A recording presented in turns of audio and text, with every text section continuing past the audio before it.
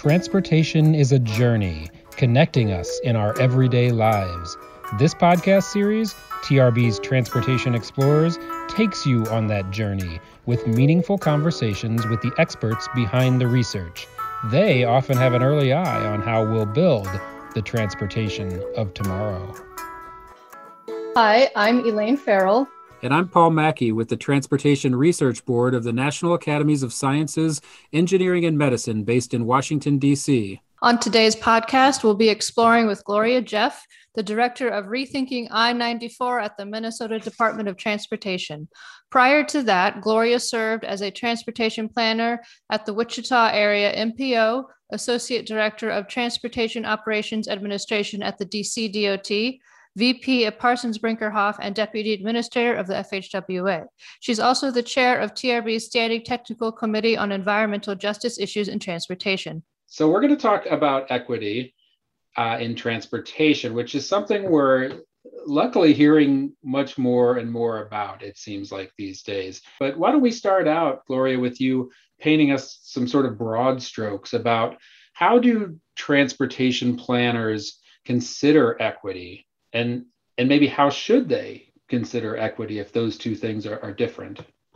I think that transportation planners need to reflect a recognition that in the past we wanted to do the right thing, and the right thing was get people from point A to point B safely and quickly without regard to what did it take to get people safely from point A to point B.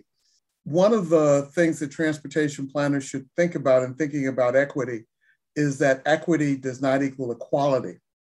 Just because I spend the same amount of money in location A as I did in location B does not mean that location A got the same benefits that location B did. Did I care about the people who were along that transportation project, whether it was a new roadway, whether it was enhancement of existing capacities on a highway, whether it was a new transit route where there's a light rail line now in place where there hadn't previously been one? Is there some new aspect of the port? What is it that is around that particular transportation project? And while the state's economy or that city's economy or that metropolitan area's economy may benefit very well, and that's a good thing, the impact to those who live immediately next to or in the vicinity of that transportation project may not be the same. I grew up in Detroit, and my godparents lived near one of the new freeway construction routes that had been identified. And there were three promises made to them. Promise number one was we're going to tear down this substandard housing. Promise number two is that we're going to rebuild new. And promise number three was that it was going to be affordable. And this was done in collaboration between highway reconstruction and the urban renewal programs. Well, two of the three promises got kept.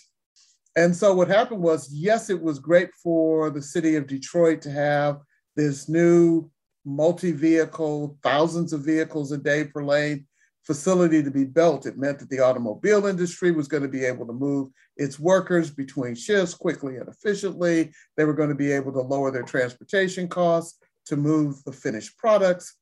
But at the end of the day, they displaced a very large, self-contained community of African Americans. And so in this context, being the Trekkie that I am, the needs of the many outweighed the needs of the few. And in this context, we ended up with a bad thing. And that wasn't unique to Detroit. That was true in pick your favorite metropolitan area in America where interstate was built. And that is what transportation planners need to think about. Not just what do we have to do to safely and efficiently, but who benefits from those decisions? Who gets good things and who carries the burdens? That's what transportation planners really need to focus on. We're really good at how do we locate new transportation facilities. We're real good at identifying the economic benefits to the metropolitan area or to the state. What we're not good at is looking at the human environment. You mentioned that growing up, 2 out of the 3 things that were promised to the community that the interstate was cutting through were met. It sounds illegal to even make promises that are going to be part of a plan and not meet those promises. What happened? What happened was NEPA didn't exist at the time. There was no statutory authority that said if you make these promises, you have to keep these promises. They did keep the promise of eliminating the substandard housing. They did keep the promise of building new. What they didn't do was keep the promise of making it affordable. The idea was there comparable priced housing somewhere in the metropolitan area? Well, sure there was. There's always substandard housing somewhere in a metropolitan area. May not be convenient for the folks who live there, who previously lived in the other location. It may not satisfy their transportation needs, but yes, there's additional housing somewhere. And so I think wasn't around other than being an 8 or 9-year-old at the time, wasn't around when those decisions got made, but I'm sometimes accused of being Pollyannish. I don't believe folks intended to do bad. They just did bad. So skipping forward to today, how much progress do you think you've seen? Do you think it's been real progress? And is there an agency, a transportation agency at the city or state level that has done particularly well along the lines of improving transportation equity? I think I should preface it with there's a lot of attention in the last 2 years. The murder of George Floyd brought a lot of attention to the idea that we really do live in two Americas, one Black and one white, or one people of color and one white. I think that we need to recognize our history. We need to recognize that there was discrimination, that there were disproportionate impacts, and look at why, understand why, not with the idea that we're going to go back in time and fix all of those, but as we move forward, looking at those lessons, because a people who does not know its history is destined to repeat it. So understand what went wrong, and then say, how do we avoid those pitfalls in the future? I think that moving forward, planners need to think about equity as a pizza with a bunch of slices in it. One of the slices is gender. One of the slices is ethnicity. One of the slices is race. One of the slices is your abilities. One of the slices is geography. One of the slices is what mode of movement are you engaged in. Another slice is travel purpose. Having been the mother of teenage males who were gym rats, I understand the desire of teenage males to take the pizza and inhale it all at once. But even the ultimate eating machine, which is a teenage male, can't do that. And so they end up having to eat it quickly, but one slice at a time. And I think that's the key with equity. There is some intersectionality. So sometimes when you peel the piece that's race, you also end up getting part of the green peppers or part of the pepperoni or part of whatever it is you have on your pizza on that slice. And so you deal with the slice that's race, but you also have to deal with the slice when you do race of geography, and that you have to deal with the slice of differing abilities, and you have to deal with the slice of different modes and different land uses. And so while you don't eat the whole pizza all at once, you get a flavor of it as you go through each of the slices, but eventually you consume the entire pizza. That's equity. It's that approach that has to be taken. It can't be, okay, we'll go deal with the race issue and we've solved our equity problem. No, we haven't. But if we don't address the race issue, then we haven't really truly addressed equity. One of the states that I'm aware of that is leading the effort is the state of Massachusetts. They are beginning to do measurements when they look at projects at both transit and on the roadway side. They won't even place them into their long-range plans until it's gone through an equity analysis. They don't make dollars available until it's gone through an equity analysis. It's an important first step. In Minnesota, we're beginning to look at this issue, especially in the context of workforce, and not just in terms of who we hire to do the work for MnDOT, but what does our employee workforce look like? And the idea there being, because of the variety of life experiences that people bring to the table, we need to make sure that we represent that in the context of the citizens of the state of Minnesota. The Upper Midwest states, the Mid-America Association of State Highway and Transportation Officials have also made it a priority. So I think that in the next couple years, we're going to see a lot of attention to it. Now, I need to do a blatant plug. The Transportation Research Board is sponsoring a conference on advancing transportation equity. It's going to be held virtually. It's going to be held on September 13th and 14th, and the week before on the 9th and the 10th. And so I encourage everybody to go to the TRB website.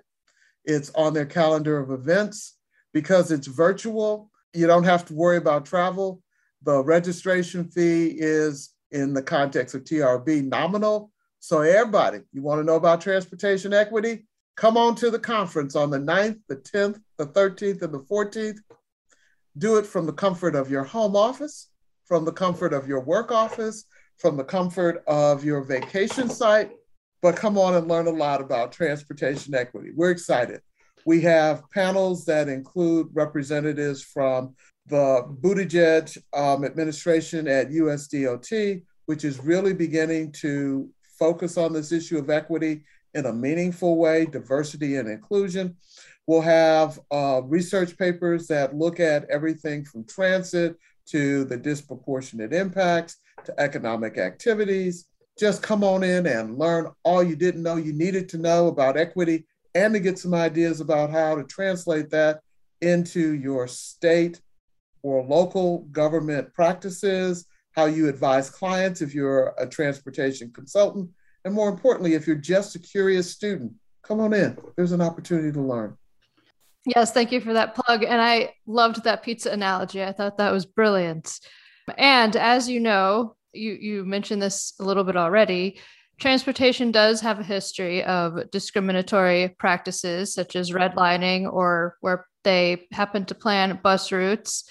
And it's expensive often to redirect these highways, or in some cases build new ones and add bus stops or redirect bus stops. So how would you go about righting these previous wrongs of transportation inequity in an affordable way? I think that I would start with the premise that I'm not trying to undo the wrongs of the past. I am trying to address restorative justice. How do we move forward from those? One, how do we acknowledge them? And two, how do we move forward? We do that by, again, acknowledging that property covenants, redlining was an important part of the interstate construction. Inexpensive was also a big word in the interstate construction. And you got both of those when you went through communities where you didn't feel like people had any ability to influence your decisions. And that's why in many instances, communities of color were selected, because they didn't have influence in the political process in the 1960s and the 1970s. They weren't as active as they are today in terms of making elected officials be held responsible. So in going forward, communities have to recognize who they are and what they want to do. Transportation providers, transportation owners need to have not just project level relationships, but ongoing relationships with their communities, where they talk to people on a regular. The people in the community know them because they show up to pick your favorite community-based activities, where the community comes out and they get to see, oh, so-and-so from the Department of Transportation is here. And they aren't there plugging a project. They're there as wanting to understand the issues and concerns. The second thing that transportation agencies need to do is they need to recognize that sometimes their education doesn't trump the experience of the folks who live in the community.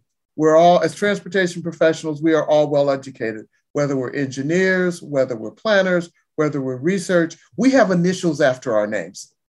We don't always recognize that the initials after our names don't trump the lived experience. Grandma may not have a PMP, PTOE after her name, but she knows how long it takes her to get across the street.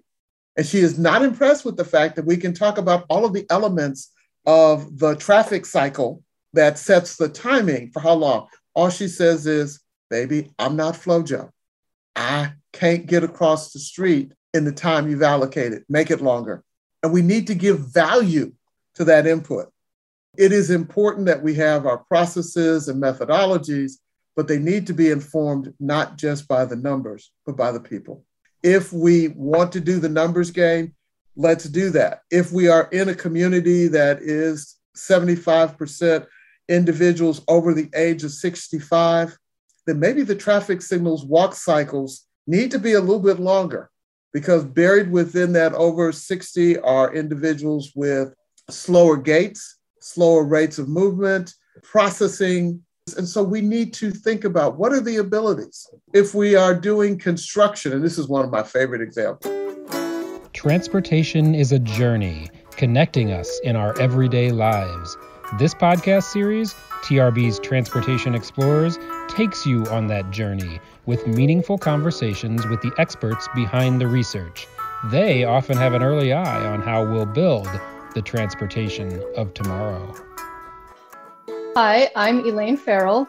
And I'm Paul Mackey with the Transportation Research Board of the National Academies of Sciences, Engineering, and Medicine based in Washington, D.C. On today's podcast, we'll be exploring with Gloria Jeff, the director of Rethinking I-94 at the Minnesota Department of Transportation.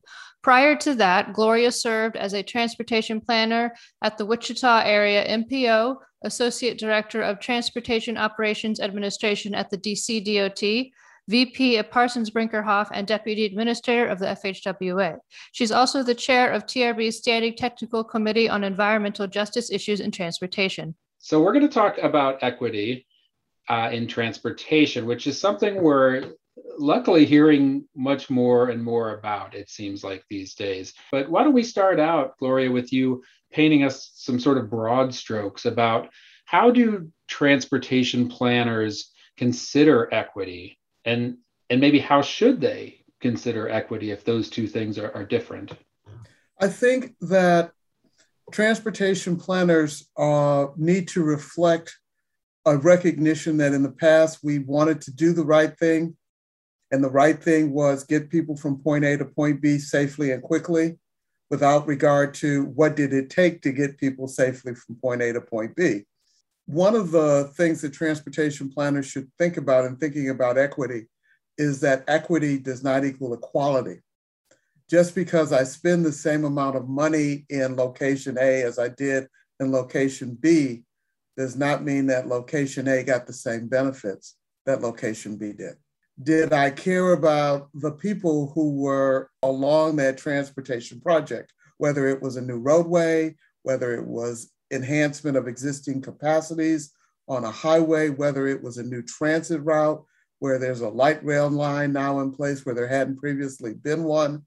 Is there some new aspect of the port?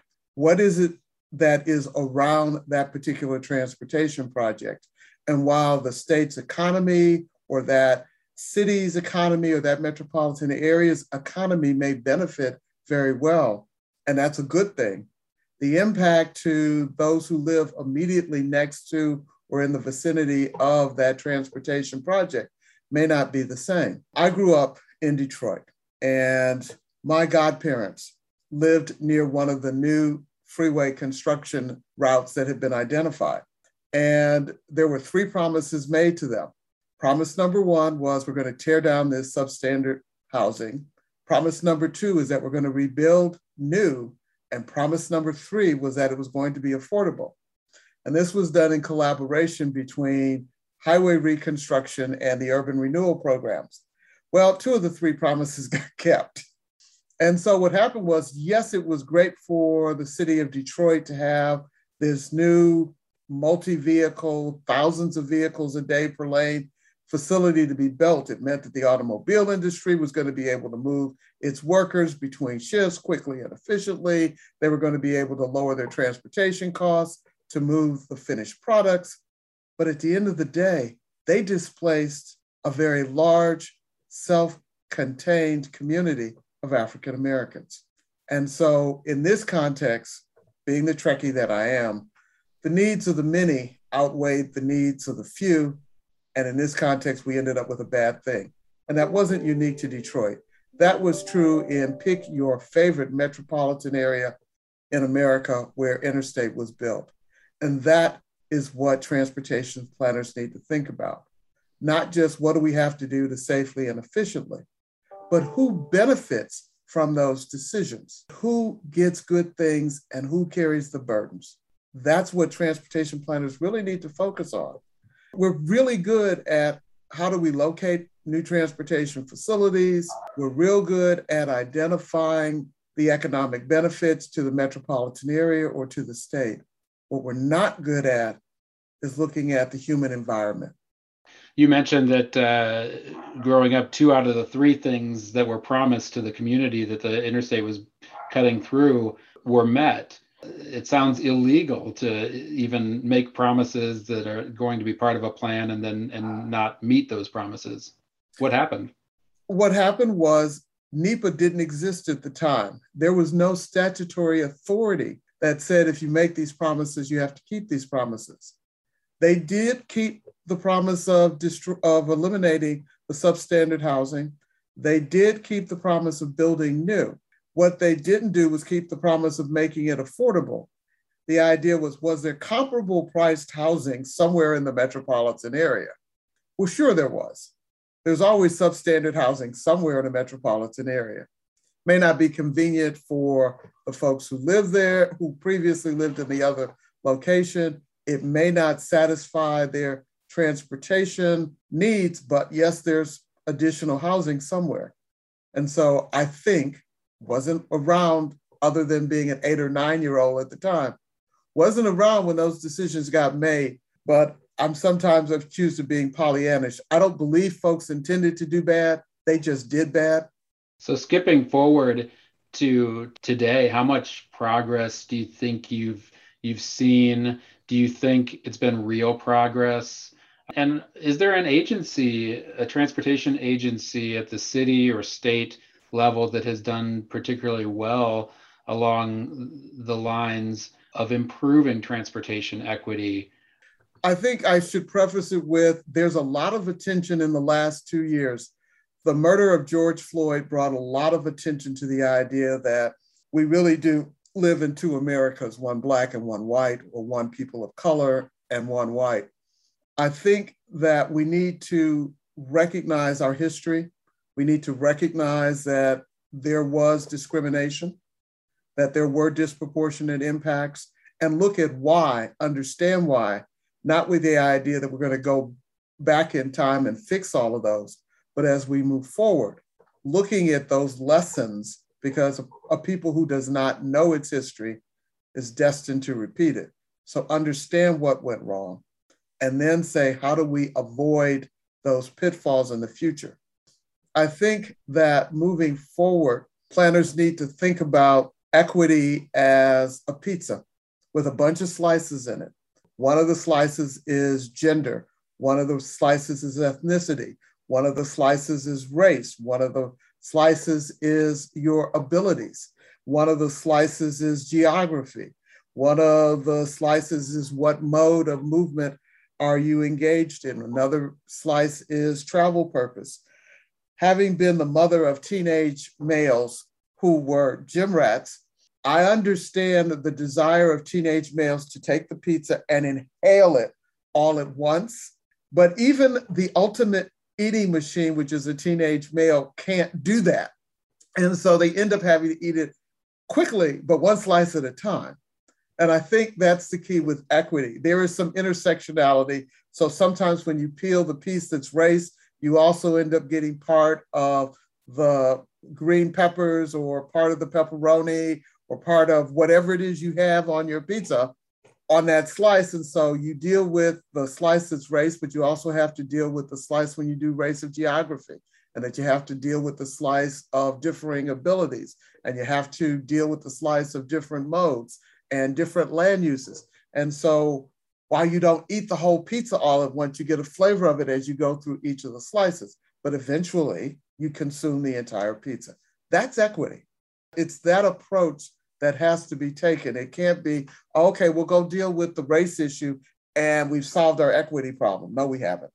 But if we don't address the race issue, then we haven't really truly addressed equity. One of the states that I'm aware of that is leading the effort is the state of Massachusetts. They are beginning to do measurements when they look at projects at both transit and on the roadway side.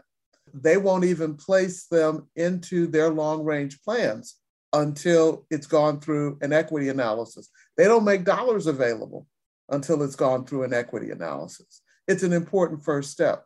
In Minnesota, we're beginning to look at this issue, especially in the context of workforce, and not just in terms of who we hire to do the work for MnDOT, but what does our employee workforce look like? And the idea there being, because of the variety of life experiences that people bring to the table, we need to make sure that we represent that in the context of the citizens of the state of Minnesota. The upper Midwest states, the Mid-America Association of State Highway and Transportation Officials have also made it a priority. So I think that in the next couple years, we're going to see a lot of attention to it. Now, I need to do a blatant plug. The Transportation Research Board is sponsoring a conference on advancing transportation equity. It's going to be held virtually. It's going to be held on September 13th and 14th, and the week before on the 9th and the 10th. And so I encourage everybody to go to the TRB website. It's on their calendar of events. Because it's virtual, you don't have to worry about travel. The registration fee is, in the context of TRB, nominal. So everybody, you want to know about transportation equity? Come on to the conference on the 9th, the 10th, the 13th, and the 14th. Do it from the comfort of your home office, from the comfort of your work office, from the comfort of your vacation site, but come on and learn a lot about transportation equity. We're excited.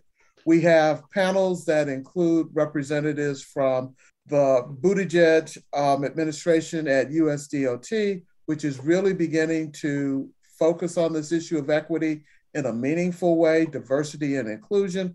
We'll have research papers that look at everything from transit to the disproportionate impacts to economic activities. Just come on in and learn all you didn't know you needed to know about equity, and to get some ideas about how to translate that into your state or local government practices, how you advise clients if you're a transportation consultant, and more importantly, if you're just a curious student, come on in. There's an opportunity to learn. Yes, thank you for that plug. And I loved that pizza analogy. I thought that was brilliant. And as you know, you mentioned this a little bit already, transportation does have a history of discriminatory practices such as redlining, or where they happen to plan bus routes. And it's expensive often to redirect these highways, or in some cases build new ones and add bus stops or redirect bus stops. So how would you go about righting these previous wrongs of transportation inequity in an affordable way? I think that I would start with the premise that I'm not trying to undo the wrongs of the past. I am trying to address restorative justice. How do we move forward from those? One, how do we acknowledge them? And two, how do we move forward? We do that by, again, acknowledging that property covenants, redlining was an important part of the interstate construction. Inexpensive was also a big word in the interstate construction. And you got both of those when you went through communities where you didn't feel like people had any ability to influence your decisions. And that's why in many instances, communities of color were selected, because they didn't have influence in the political process in the 1960s and the 1970s. They weren't as active as they are today in terms of making elected officials be held responsible. So in going forward, communities have to recognize who they are and what they want to do. Transportation providers, transportation owners need to have not just project level relationships, but ongoing relationships with their communities, where they talk to people on a regular. The people in the community know them because they show up to pick your favorite community-based activities, where the community comes out and they get to see, oh, so-and-so from the Department of Transportation is here. And they aren't there plugging a project. They're there as wanting to understand the issues and concerns. The second thing that transportation agencies need to do is they need to recognize that sometimes their education doesn't trump the experience of the folks who live in the community. We're all, as transportation professionals, we are all well educated, whether we're engineers, whether we're planners, whether we're research, we have initials after our names. We don't always recognize that the initials after our names don't trump the lived experience. Grandma may not have a PMP, PTOE after her name, but she knows how long it takes her to get across the street. And she is not impressed with the fact that we can talk about all of the elements of the traffic cycle that sets the timing for how long. All she says is, baby, I'm not FloJo. I can't get across the street in the time you've allocated. Make it longer. And we need to give value to that input. It is important that we have our processes and methodologies, but they need to be informed not just by the numbers, but by the people. If we want to do the numbers game, let's do that. If we are in a community that is 75% individuals over the age of 65, then maybe the traffic signals walk cycles need to be a little bit longer, because buried within that over 60 are individuals with slower gaits, slower rates of movement, processing. And so we need to think about what are the abilities. If we are doing construction, and this is one of my favorite examples, if we're doing construction along a corridor and there are schools there, pay attention to whether or not there's a high school or if it's an elementary school. High schoolers are purported to have critical thinking skills. Having raised teenagers, I'm not always sure about that, but they are purported to have critical thinking skills. Whereas the K through 2 grade level, and they're sort of sitting there going, ooh, that construction equipment that you left locked up behind locked fences look like they're Tinker Toys that they play with, except they're giant sized. And Tinker Toys can't hurt them. Imagine I see my favorite bulldozer, or what looks like my favorite bulldozer, that's soft and squishy and I can put in my hand, and now it's in giant size and it's parked in this lot. Am I going to figure out a way to get over that fence or under that fence or around that fence to get to my favorite big Tinker Toy? Absolutely. Think about where are we mobilizing our equipment. Something many of us in the construction industry don't translate, even if we have children. So it's thinking about those human pieces that we have to focus on going forward. I think it's interesting that you pointed out what we don't necessarily think about, or what engineers don't necessarily think about, because it's not something they can always measure. Engineers tend to be very objective. And as you're saying, I think it's important to keep in mind that these things that we have issues with that we need to figure out, there's not always an objective answer, or at least that's not all of it.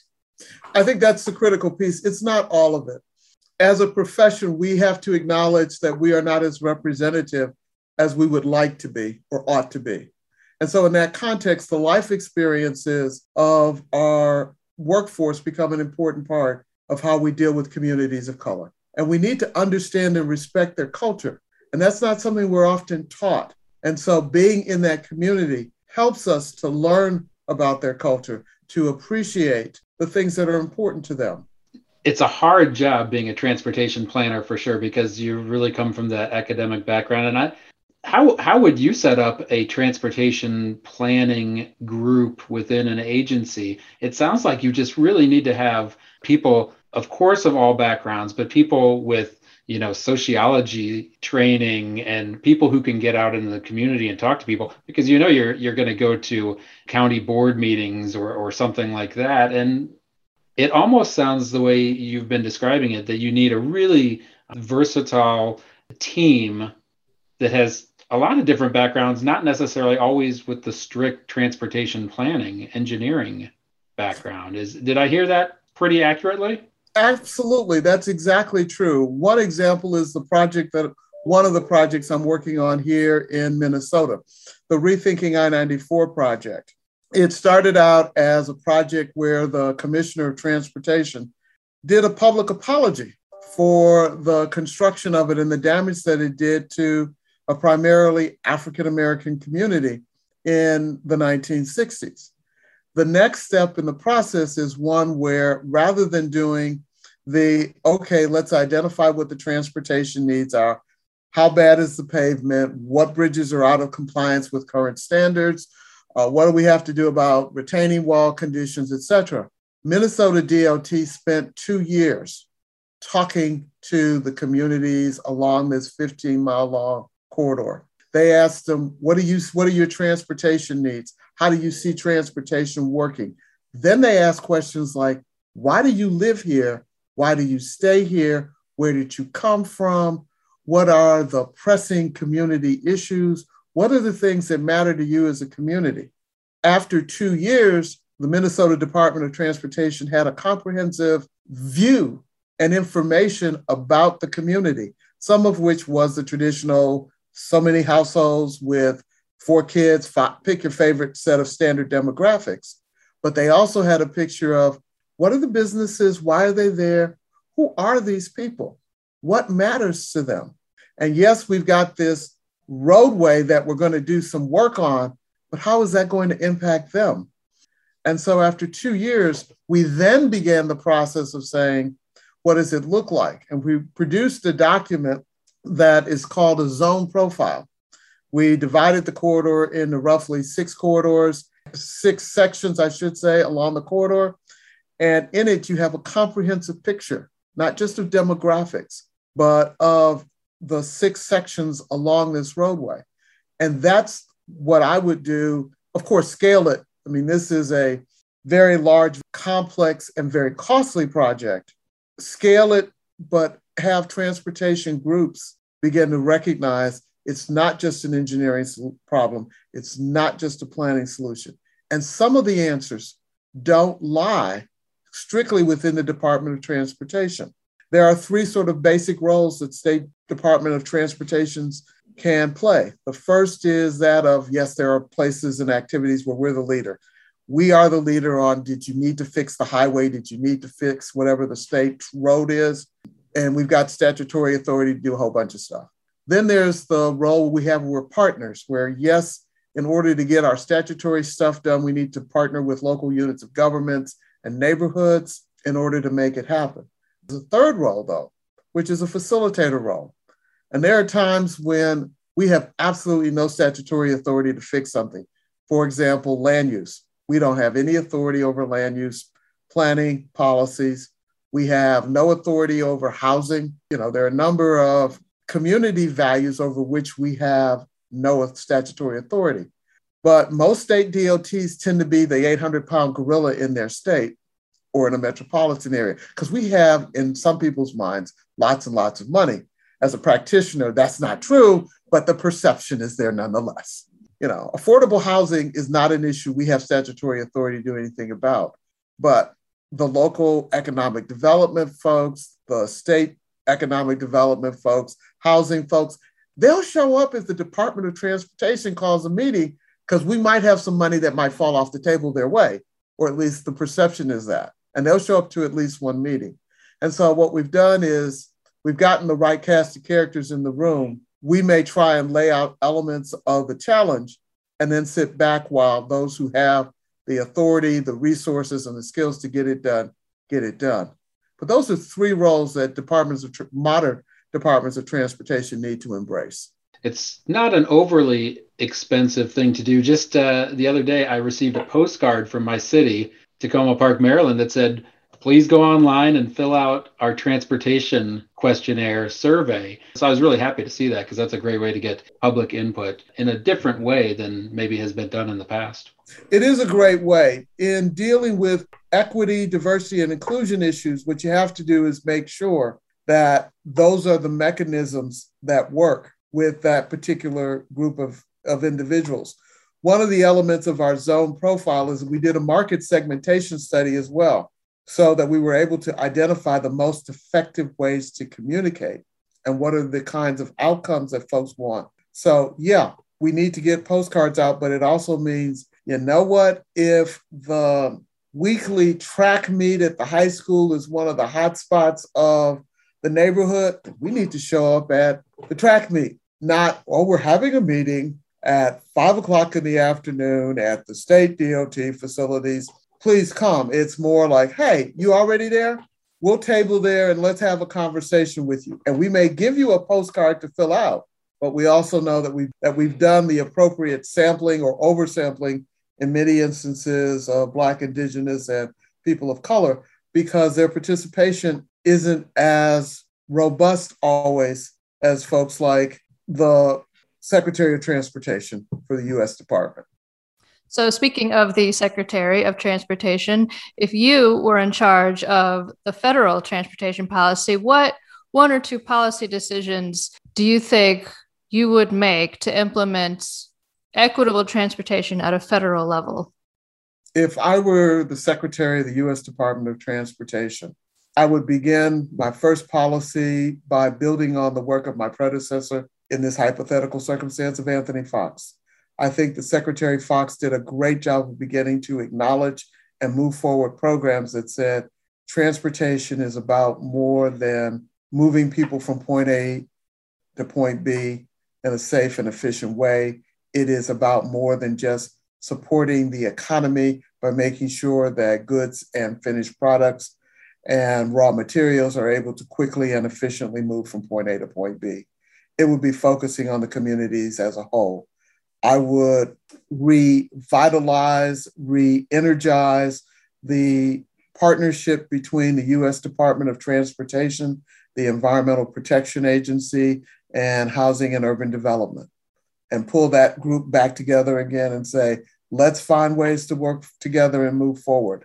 That would be my first act. My second act would be to specifically appoint an individual and a support team that would focus on this issue of not just how do we do Title VI civil rights requirements, not just provide compliance with the executive order, but that we really put together a concerted effort, bringing together the resources, the slices of the pizza together so that we are able to have a coherent program moving forward.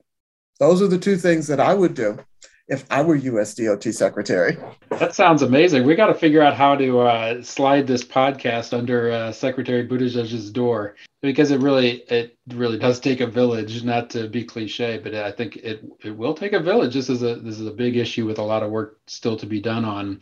Maybe it all started with pizza for you, but how did you get into transportation? How did you get interested in transportation? It probably wasn't as early as back when the interstate was cutting through people you love's neighborhoods. Tell us how you did it. Well, yes and no, interestingly enough. The little kid in me didn't understand why my godparents had been treated this way. And with childlike innocence, I asked who's responsible. And I was told urban planners. In my mind, I was like, I want to be one of those so this doesn't happen again. Again, this is an 8 or 9-year-old who thinks that, it doesn't take a whole lot to solve the world. In the subsequent years, I got interested in transportation. I wanted to be an astronaut, and I wanted to be able to fly into space. And since no one went into space who looked like me, I figured the solution was for me to design a rocket ship that only I could fly so I could get to do it. So I watched the space program with great interest and consumed every piece of science fiction I could find. But what really happened was my senior year of high school, I had a personal catharsis. My relationship with my beliefs really began to take front and center. And I really prayed about and got direction on what ought be my future. And at that point, it was, I'm going to become an urban planner one day, but in the interim, I'm going to teach social studies because they're sort of related. And lo and behold, it was, no, you will be an engineer. And I was like, what?